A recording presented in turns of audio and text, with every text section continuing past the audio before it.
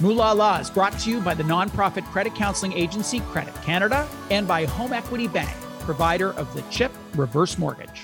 Fred Vitisse is the former chief actuary of Morneau Shepell and the author of Retirement Income for Life. He's joined us on this show a number of times in the past, and in one interview, he shared his advice on why he believed it was a really good idea to defer CPP until age 70. But now, Fred says that may no longer be the best option for folks, and he joins us now to tell us why. Hello there. Hey, Bruce. It's great to be back. So I have really locked on to this advice that you shared with us around the time that Retirement Income for Life came out, when it was published. What was the rationale then? Before we talk about what you think has changed, what was the rationale then for delaying CPP until 70? Well, first of all, let me say I feel a bit sheepish because I've been probably the biggest proponent in Canada for delaying CPP until age 70. And so the reason why I've always told people to delay until 70 is that you end up getting an actuarial adjustment. They actually boost your CPP pension by 8.4% per year. So 5 years of that. And it's about 42% higher at 70 than it is at 65. I say about, and we can get into the details as to why it's not exactly that, but it's about 42% higher. And when you do the math, when we actuaries do the math, the present value of that pension is number one, a lot greater, but not a lot greater. It's greater, maybe by about 10% than starting it at age 65. But the other thing is now, especially with inflation becoming a factor again, is that it just gives you more inflation protected pension for the rest of your life. And that's what we want to do now. We want to be maximizing that. So all that said, you're saying it may not be the best option to defer. How come? And that's where I get sheepish. So I've always told people to wait until 70. And this isn't everybody. So there's a couple of groups who shouldn't be waiting until 70. These would be people who, for some reason, have a shortened life expectancy. That would be one group. Another group would be people who just don't have the assets to wait until age 70. Let's say you retire at 64. You have to live on something. And if you don't have enough assets in your RIF or your RSP to draw down until 70, then you just can't do it. So some people can't do it. But for everybody else, I think it's still a majority of Canadians, it still makes sense. So to wait until about 70. So here's what happened. 2022, well, everything involving COVID has been unusual. So 2022 was one of the years which has been greatly affected by COVID. And the biggest impact has been on inflation. So there's different measures of inflation. We've seen headline numbers of around 8%, 8.5%. For CPP purposes, they use the period from November to October, 12-month average. And based on that, we don't know for sure yet. It looks like the increase coming January the 1st, 2023 is going to be 6.4%, give or take.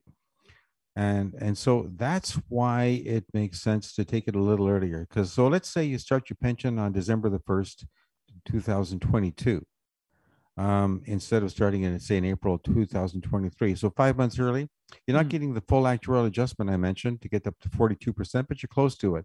The big thing is you're getting that 6.4% increase in the pension you started in December, just 1 month later in January. So they start paying you 6.4% more the very next month. And when I've done the math on that, I find that it's a total no-brainer. You end up getting more pension for life, as a matter of fact, with one exception, and I'll get to that. But you also get a much higher present value of pension, even if it wasn't more pension. But so you get an extra 4 months or 5 months worth compared to starting it in May of next year. Now, this trick, if you want to call it that, it's like one of these YouTube hacks. It works best if you were going to be starting your pension in the first 6 months of 2023 anyway. It works best if you're really close to 70. It doesn't work that well at all if you're under 65. It doesn't work that well if you're starting your pension, if your birth date is, say, October, November, and that was when you were going to start your pension, and now you're taking it 10 months early. So that's when it works the best, and it works great under the conditions I mentioned. First 6 months of the year, and you were going to be turning 70 anyway. Now, When we think about this, when do I take CPP? Should it be 70? Should it be 65? Is it shades of the, or is it binary? As in, if it's 65, it's one scenario. If it's 70, it's a different scenario. Or is it 65, 66, 67, 68? Is it shades of gray? These are shades of gray, and sometimes the best shade is not totally black or totally white. Mm. So I found this in my book, Retirement Income for Life, in my second edition. I actually introduced those nuances, and I found that for some people, the ideal age to wait until is like 68 instead of 70 or 65. Now, it might be worth a little more at 70, but but they can't quite wait until that long because then they can't get the right shape of income curve. And I know now I'm getting kind of technical. Mm. Well, all to say that sometimes you don't want to start at 65 or 70, but somewhere in the middle.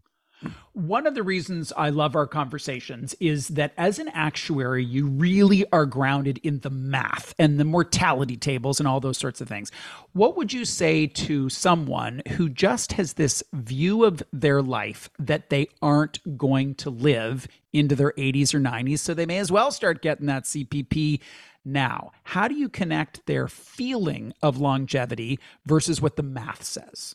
Well, I would tell them, first of all, that most people feel that way, that they put a disproportionate amount of probability on the prospect of dying young. So they really have to, I guess, explore the reasons why they might feel that way. There are very few rare diseases where people I actually do know that they're going to probably die young, but for the vast majority of us, that really isn't the case. Um, they also have to look at the regret factor. There's two possible scenarios here. One is that you start your CPP at age 70, and then you die young. You die at say 72, and you didn't only collect it for 2 years, and then there's the regret of only having left some money on the table. That regret is somewhat muted by the fact that you're dead, so you really Somewhat aren't there to muted. regret anyway. I think it's pretty well muted by the fact your spouse might not be super happy about it, but you're dead. Yeah. Okay, so the other way though, let's say you started at age 65, and then you end up living until 94 after all, and then of course the regret there is much more real and probably starts to kick in around age 82. There is a real level of engagement with the numbers that is super relevant for someone who's in their 60s because they're making this choice. You know, they're like, oh, is it going to be 65? Is it going to be 66? Is it going to be whatever? For those of us who are well away from that age, and I'm in that category, can we still start with the hypothesis that that CPP at 70 should be the starting point? CPP at 70 should definitely be the starting point. And all I found, I guess, is this one little wrinkle is that if inflation is high in the year before you turn 70, then you may want to start thinking about starting your pension in December 1st of the year before you turn 70. That would be about the only wrinkle I can really tell. I'm not giving people carte blanche to start their pensions at 60 or 65 or whatever. There's really no other reason to start early apart from the one very important wrinkle that I did find. Yeah, very, very helpful stuff. Fred, thank you for your time. We really appreciate it. It's my pleasure. Fred Vitisse is former chief actuary of Morneau Shepell. He is the author of Retirement Income for Life. And we were talking about the CPP start date, whether you should wait till 70 if you can afford it. And if you don't have, clarity on your longevity, there are some nuances in this current time.